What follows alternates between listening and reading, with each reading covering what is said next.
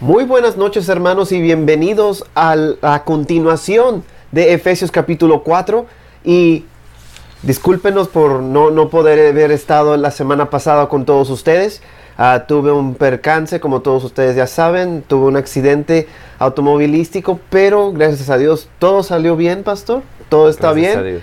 Y ahora, pues estamos aquí para continuar con nuestra clase y vamos a entrar al inciso B, pero ¿cómo está, pastor? Bien, gracias a Dios, ¿verdad? Por todas las bendiciones que Dios nos ha dado. El Señor hasta aquí nos ha ayudado, nos ha guardado, nos ha cuidado. Y son muchas cosas, ¿verdad? Las que Dios hace en cada una de nuestras vidas. Y por eso adoramos y bendecimos a Dios, ¿verdad? El capítulo 4, viviendo para la gloria de Dios. Creo que todos nosotros vivimos para la gloria de Dios. Así es. Y vamos a entrar rápidamente al inciso B, que viene siendo la manera en la que Dios obra la unidad por medio de dones espirituales de liderazgo en la iglesia. Vaya, vamos a hablar de liderazgo, pastor. Así Suena es. familiar eso, ¿no? Sí, suena muy familiar, ¿verdad? Suena muy familiar. Muy Así es. familiar. Entonces vamos a seguir y vamos a entrar a los versículos 7 al 10. Pastor, si nos puede leer los versículos 7 al 10, por favor. Dice la palabra de Dios, pero a cada uno de nosotros fue dada la gracia conforme a la medida del don de Cristo. Por lo cual dice, subiendo a lo alto, llevó cautiva la cautividad y dio dones a los hombres. Y eso de que subió, ¿qué es? Sino que es también había descendido primero a las partes más bajas de la tierra. El que descendió es el mismo que también subió por encima de todos los cielos para llenarlo todo. Amén. Vamos a entrar a los versículos 7 al 10, que viene siendo dando dones espirituales a la iglesia. Fue dada la gracia. A todos se nos ha dado gracia conforme a la medida del don de Jesús. Ahora, esta es la base para la distribución de dones por parte de Dios hacia su iglesia. Es decir, gracia, la dádiva inmerecida y gratis de Dios. Nadie merece o se ha ganado los dones espirituales. ¿Sí? Ahora, ¿qué entendemos por gracia, pastor? Porque aquí estamos viendo que es una dádiva inmerecida y gratis de Dios. Y estamos entrando a lo que viene siendo los dones espirituales que Dios da. Sí. Y los da por medio de gracia. Sí, por supuesto, ¿verdad? La gracia es un don inmerecido, ¿verdad? De parte de Dios. Entonces, en el trabajo que está, en esta enseñanza, ¿verdad? De los dones, también Pedro nos habla en 1 de Pedro 4:10 acerca de los dones espirituales. Entonces, todo esto es para que el cuerpo de Cristo se edifique. Hay que tener muy en cuenta esto, que es Dios da dones a los hombres y esto no es para que yo me apropie del don, no, de ninguna manera, eso no opera así. Y también, ¿verdad? He escuchado, lo voy a decir, algunas enseñanzas, ¿verdad? Porque estoy estudiando algunas enseñanzas. No todos los dones, escuche bien, no todos los dones se dan en una iglesia local. No todos los dones. No puede, hay 5 ministerios, 5 dones, ¿verdad? El de evangelismo, el de profecía y otros dones que el ser el maestro. Que vamos a ver más adelante. Más adelante los vamos a ver, pero quiero decirle que no todos los dones operan dentro de una iglesia local. No, el Señor no lo dio para una iglesia local. Él está hablando para la edificación del cuerpo.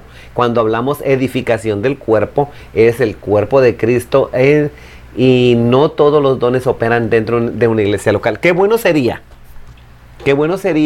que los dones, que tuviéramos todos los dones operando dentro de la iglesia local, pero no es así, no opera de esa manera. Hay casos que muchos de nuestros hermanos pueden malinterpretar esta parte del versículo. Por supuesto que sí. Y decir, pues, ¿es para la iglesia local? No. Sí lo malinterpretan, pero los dones no son para la iglesia local. Hay que entender eso. los dones en nuestro Dios los dio para la edificación del cuerpo de Cristo. Entonces los dio para la iglesia, no para una iglesia específica. Ajá. Porque no todos los dones se manifiestan dentro de una iglesia local. Qué bueno sería que dentro de nuestras congregaciones, ojalá, Sí. Dios lo permitiera y tuviéramos operando todos los dones dentro de nuestras iglesias locales, pero desafortunadamente no es así, no operan. Y lo vamos a ver más adelante en este capítulo, en esta sección.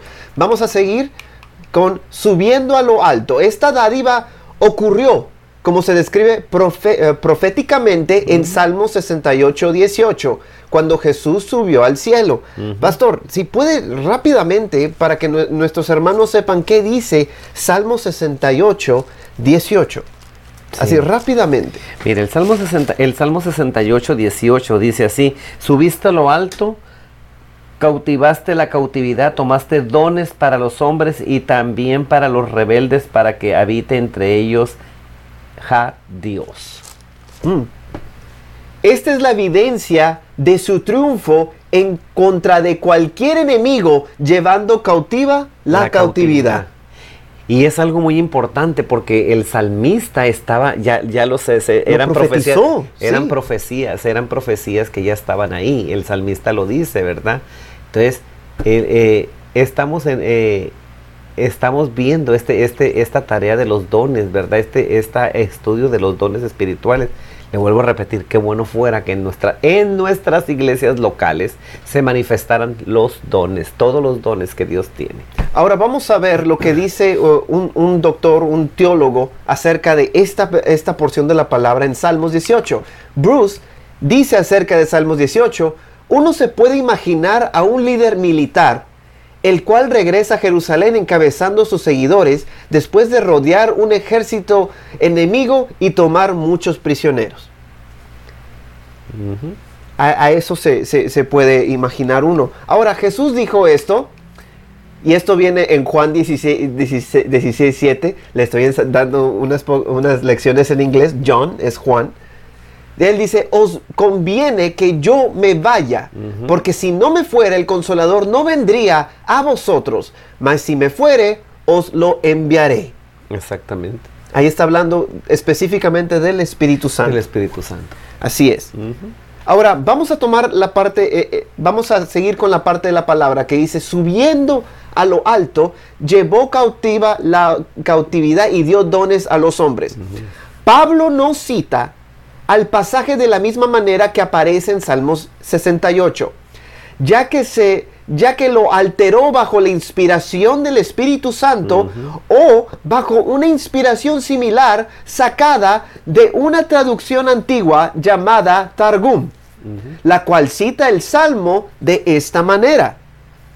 Ahora, no estamos diciendo, hermanos, que fue algo alterado. No, puede ser una suposición de cómo Pablo estaba escribiendo esta porción de su carta. Efectivamente, ¿verdad? Hay otras escrituras, ¿verdad? Que después son muy similares al Antiguo Testamento. Son similares, pero tienen un trasfondo. No nos vamos a adentrar en eso. Sí. Hay un trasfondo en ciertas escrituras. ¿Por qué el apóstol Pablo lo dijo de esa manera y no lo citó igual que el Salmo 68? Entonces, pero vamos a continuar con nuestra clase. Eso lo vamos a ver más después. Así es. Salmo 68, 18 dice, subiste a lo alto, cautivaste la cautividad, tomaste dones para los hombres. Hay ciertamente mucho espacio en el lenguaje del hebreo original para permitir la lectura de Pablo, aunque sea inusual. Clark nos dice esto: es suficiente para mí saber que el apóstol aplicó el versículo bajo la inspiración de Dios. Exacto. Y sea lo que quiso dar a entender David y del evento sobre el cual él escribió. Vemos plenamente que el sentido en el cual el apóstol lo utilizó fue en el sentido del Espíritu de Dios. Efectivamente. Eso es una razón. ¿Eso puede ser una buena explicación? Sí, esa es una buena explicación, porque el que toma el lugar, ¿verdad?, es el Espíritu de Dios, el Espíritu Santo. Entonces, Pablo Pablo cuando citó esto, cuando les dice a los efesios, por lo cual dice, subiendo a lo alto, llevó cautiva, fíjate la palabra, llevó cautiva. Y entonces, y si comparamos el Salmo 68, versículo 18, versículo 18, el Salmo 68, 18, fíjese lo que dice aquí. Se lo voy a dar rápidamente. El verso 18, subiste a lo alto, cautivaste. Son palabras, cautivaste la cautividad. Y el Efesios 4:8 dice, subiendo a lo alto, llevó cautiva la cautividad. Cautivaste y llevó cautiva. ¿Quién? Llevó cautiva la cautividad y dio dones a los hombres. Y entonces el Salmo 68 dice, cautivaste la cautividad. Hay diferencia en la gramática, en el verbo, ¿sí? Exactamente. En la acción. En la acción. Ajá. Entonces ahí está el por qué el apóstol Pablo lo cita de manera diferente. En Efesios 4:8, subiendo lo alto, llevó cautiva. ¿Quién llevó todo? ¿Quién llevó todo el peso del pecado? Dios.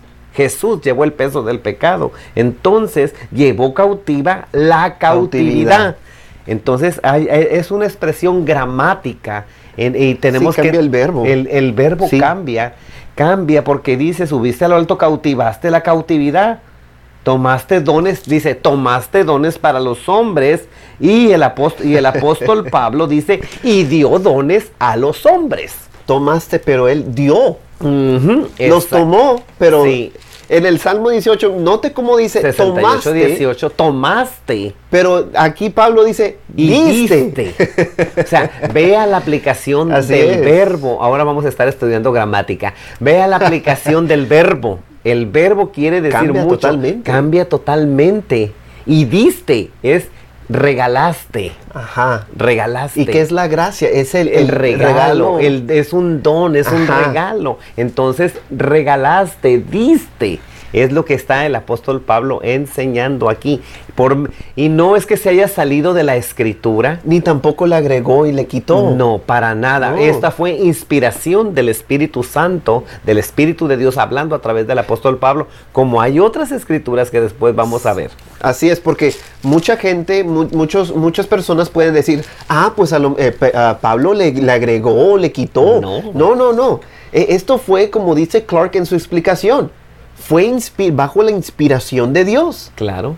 Amén. Y Pablo conocía muy bien la escritura. Sí, pues él había sido fariseo. Enseñado bajo el principal maestro Gamaliel. Entonces Pablo conocía perfectamente bien las escrituras, pero aquí el Espíritu Santo tomó otro rumbo. El Espíritu Santo habló de manera le cambió el efecto, pues. Exacto. Exacto, sí. Entonces cuando leemos la escritura tenemos que leerla detalladamente. Sí, porque hay cosas que están ahí en las escrituras que tenemos que leerlas. Ahora ya hermanos, van a tener un diferente pensar cuando estén leyendo esa porción de la escritura y van a decir, viene del Salmo 68. Exacto. Tomaste, diste. Vamos a seguir. Sí. Y eso de que subió, ¿qué es? Con esto, Pablo demuestra cómo la palabra de subiendo en Salmos 68 y 18 tiene una referencia a la resurrección de Jesús, hablando primeramente de su subida de las partes más bajas de la tierra y posteriormente su subida por encima de todos los cielos. Está hablando de la resurrección y de la ascensión de Cristo. Claro. En un solo versículo. Sí. Algunos piensan que la frase, las partes más bajas de la tierra, se refiere a Jesús, el cual predicó a los espíritus en la prisión, descritos en 1 de Pedro 3:19 y capítulo 4:6. Mientras, este aspecto del ministerio de Jesús en el Hades, tras su obra en la cruz, es cierta y profetizado en Isaías 61, versículo 1 al 2, y en Lucas 4:18. Pablo no hace mención de ello aquí necesariamente. Rápidamente, para que nuestros hermanos entiendan, cuando Cristo murió, Él fue al Hades. Y predicó. Y predicó. Pero mucha gente se pregunta por qué. A veces nos hacemos ese tipo de preguntas. Sí, ¿verdad? Nos hacemos ese tipo de preguntas. Pero recuerde una cosa. Él tiene poder. Y Él tiene las llaves. Una explicación sería, pastor, que la gente que ya había muerto sin verle, no tenía la oportunidad. Porque muchos resucitaron, la escritura dice, y no estamos hablando literalmente, la escritura dice que muchos de ellos resucitaron y anduvieron ahí. Entonces, Él tiene el poder para levantar a quien Él quiera, y que no se nos olvide, Él es el dueño de todo este mundo y Él hace lo que quiere hacer. Es omnipresente, omnisciente y omnipotente. Y la palabra dice que Él tiene las llaves del infierno y del Hades. Exactamente. Entonces, simple y sencillamente, Él es Dios. Él puede hacer lo que quiera. Exacto. Básicamente, vamos a entrar a los versículos 11 y 12, pastor, rápidamente. Aquí vamos a entrar ya en lo que es el liderazgo. Y Él mismo constituyó unos apóstoles, a otros profetas, a otros evangelistas, a otros pastores y maestros. Ojalá y tuviéramos todos los dones esos. Les habíamos dicho que vamos a entrar a esa porción de la escritura y vamos a verla rápidamente. 11 y 12 dice... Pero, espérame, el 12 dice, para perfeccionar, a fin de perfeccionar a los santos para la obra del ministerio. Para la edificación ¿de quién? Del cuerpo de Cristo. Así es. Les dijimos que íbamos a entrar a esto, entonces vamos a entrar rápidamente. Y Él mismo, esto significa que Jesús estableció estos cargos. Son obras designadas de Jesús, no de los hombres. Aunque los farsantes puedan reclamarlos, los cargos en sí son una institución divina y no una invención humana. ¿Sí? Constituyó a unos apóstoles, a otros profetas, a otros evangelistas y a otros pastores y maestros. Pablo describe 4 cargos, no 5, como se menciona comúnmente y de manera errónea, los 5 ministerios. Podemos tener diferentes, ¿no?, cuestiones como son 5 o 4, ¿no? Pero nosotros lo conocemos como 5. Pues la escritura está diciendo que son 5 ministerios. Bueno, vamos a entrar. Apóstoles. ¿Quiénes son embajadores especiales de la obra de Dios? Aunque no con el mismo sentido de autoridad que los apóstoles del primer siglo.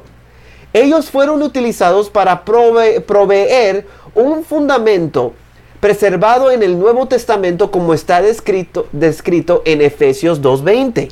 Sí, edificado sobre el fundamento de los apóstoles y profetas, siendo la principal piedra del ángulo Jesucristo mismo. Ahora, ¿por qué no es la misma autoridad como los apóstoles del primer siglo? Porque ahora el título apóstol lo usan como si fuese el título obispo, ¿no? Otras organizaciones. Mira, en esto vamos a diferir un poco, ¿verdad? Pero la palabra apóstoles es un enviado. Enviado, es un enviado. Entonces, el que dentro de algunas organizaciones no tengan el ministerio apostólico, eso es de cada quien. Pero la escritura dice otra cosa. Así de que ahí se los dejo, hermanos. Si quiere preguntarme algo, mándeme un mensaje de texto y ahí le haremos llegar todo. Así es. Profetas, quienes hablan las palabras de Dios en total consistencia con el fundamento del Antiguo Testamento. A veces hablan con un sentido de predicción, pero no necesariamente es así. Sus dichos siempre están sujetos al discernimiento y juicio del liderazgo de la iglesia. Eso viene en 1 Corintios 14:29. Ahora tenemos muchos profetas, pastor. Sí, es el ministerio profético, ¿verdad? El ministerio profético. Te vuelvo a repetir, eso depende de cada organización. Yo difiero en las cosas, pero creo, ¿verdad? Creo en el ministerio profético. Ajá. Lo creo siempre y cuando esté dirigido por el Señor. Bajo el discernimiento. Ajá. Yo creo en el ministerio profético, creo en el apostolado también, lo digo abiertamente, creo en el apostolado porque el apóstol ahora es un enviado. ¿Qué le dijeron a Bernabé? ¿Qué le dijeron a Bernabé? Era apóstol, es un enviado. Es un enviado. Y no estuvo con los 12. Entonces, no caminó con Jesús tampoco. Y no caminó con Jesús tampoco. El apóstol Pablo no caminó con Jesús, pero tuvo ese encuentro con Jesús y era el apóstol para los gentiles. Bernabé también era apóstol. Y cuando llegaron, uno era Mercurio y el otro era... se me fue de mi mente, ¿verdad? Pero entonces ahí los bautizaron creyendo que eran dioses griegos. Entonces, pero Júpiter, ¿no? Júpiter, sí, porque algo Júpiter, así. sí. Porque uno es el que daba la palabra y el otro es el que a uno recibía la palabra y el otro en la mitología romana. Sí. Y que son el equivalente en la mitología griega a Zeus y a Hermes. A Hermes, ajá. Uno es el que hablaba y el otro, otro es el mensajero y otro es el... Ajá. Entonces, eso es lo que pasa. Pero por eso te vuelvo a repetir, ¿verdad? Y dice, y luego la escritura no se equivoca porque dice, y él mismo constituyó. Así es. ¿Quién constituyó? Cristo. Ahora, de la misma manera que los apóstoles, los profetas modernos no hablan con el mismo sentido de autoridad que los profetas del primer siglo, los cuales trajeron los fundamentos de la palabra de Dios, Efesios 2:20. Evangelistas, a quienes se les da el don específico de predicar las buenas nuevas de salvación de Cristo Jesús. Pastores y maestros, o pastores maestros. La antigua palabra griega describe claramente un cargo con dos títulos descriptivos. Por eso dicen que son 4 Por eso son 4, pero nosotros lo vemos como 5. Porque aquí es pastores y maestros. Tiene una I en la traducción, ¿verdad? Ahora, son los 5 ministerios. En la traducción, la palabra está unida. Pastores maestros. Pero en nuestra Biblia son 5, pero en el griego son 4. Pero viene siendo lo mismo. Sí. ¿Quiénes, en primer lugar, pastorean el rebaño de Dios, aunque no de manera exclusiva, enseñando la palabra de Dios? Bruce dice, el enseñar es una parte esencial del ministerio pastoral. Es apropiado, por lo tanto, que los dos términos pastores y maestros deban ser unidos para detonar un orden del ministerio. Denotar. Denotar. ¿No? Denotar. Detonar es otra cosa. Un orden. Pero son explosivo el ministerio, pues pastor, también. Pero hay que denotar eso. Estos dones son dados bajo discreción de Jesús, obrando por medio del Espíritu Santo. 1 Corintios 12:11.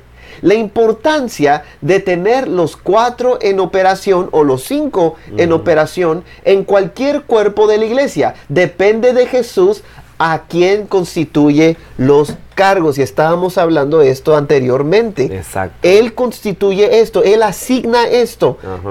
Quizás no estén los 5 ministerios dentro de una sola iglesia. Vamos a decir, en una iglesia local. Sí. Pero sí están los 5 ministerios, están operando dentro del cuerpo de Cristo. Sí. Dentro del cuerpo sí, pero no dentro de una iglesia local. No dentro de una iglesia local. No es exclusividad. No, sí, es que tenemos que ser bien claros. Sí. Tenemos que ser bien claros.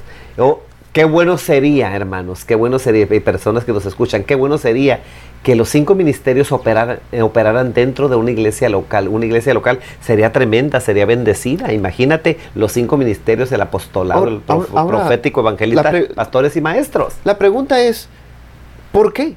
¿Por qué no se opera? Porque causaría no causaría conflicto, pero... No. El por qué no están los 5 ministerios dentro de una iglesia local. Esa es la pregunta. No, porque Jesús o nuestro Señor es el que asigna. No es la iglesia la que te asigna. Entonces, muchas veces... ¿Hay un error ahí también? cuando dicen que la iglesia tiene que asignar? No, porque entonces estaríamos hablando de una iglesia congregacional. Oh, Lo aprendiste ayer. yes. Entonces, estaríamos hablando de una iglesia congregacional que tiene normas y y así. Entonces, no, nosotros, ¿verdad? Estamos bajo la cobertura, estamos viendo lo que es la palabra de Dios. Entonces, qué bueno sería, hermanos, yo vuelvo a repetir esto, qué bueno sería que en las iglesias locales operaran los 5 ministerios, pero no es así. ¿No? Qué bueno sería. Ni aún en las grandes, en las mega iglesias tampoco hay eso. No operan los 5 ministerios. A mí no me digan que operan, no es cierto eso. No operan los 5 ministerios. Probablemente tengan el don de la profecía, el ministerio profético, probablemente el de evangelista, pastor, pero ¿dónde está el apostolado? O en otras está el apostolado, porque un apóstol es el enviado. Podemos decir que en otras iglesias puede haber 2, 1 o tan siquiera 3, pero no todos los 5 en total. Pero no los 5 en total. No, qué bueno sería. Vuelvo a repetirlo. Qué bueno sería. Imagínate, sería una congregación tremenda. Tremenda, llena del Espíritu Santo y operando los 5 ministerios dentro de una iglesia local. Eso sería fantástico, formidable, y la gloria de Dios se miraría dentro de la congregación. Así es. Y creciendo la congregación. Así es. Ahora, el trabajo de un liderazgo de la iglesia responsable no es para estorbar o prevenir tal ministerio, sino el nunca promoverlo para existencia. ¿Sí? A fin de perfeccionar a los santos para la obra del ministerio. El propósito de estos dones de ministerio también es claro. Es para que los santos, el pueblo de Dios, puedan ser perfeccionados ¿en qué? Para la obra del ministerio, o en otras palabras, para el servicio. Para el servicio. Para que el cuerpo de Cristo pueda ser edificado, en otras palabras, ahí está, expandido y fortalecido. Exacto, hermanos. Ahora, vamos a ver la última diapositiva y vamos a detenernos ahí. Perfeccionar. También tiene la idea de enderezar. Era utilizado para arreglar huesos rotos y remendar redes. Estos ministerios trabajan juntos para producir cristianos fuertes, remendados y aptos. ¿Qué piensa, pastor, de lo que hemos visto, de lo que hemos estado hablando acerca de ahora del liderazgo dentro de la iglesia y de los 5 ministerios? Pues esta parte última, ¿verdad? Siempre me ha llamado la atención, para perfeccionar, para enderezar. Entonces, estos ministerios, ¿verdad?, que el Señor constituyó, trabajan juntos, no trabajan en separación. Y esto hace que el cuerpo de Cristo sean más fuertes,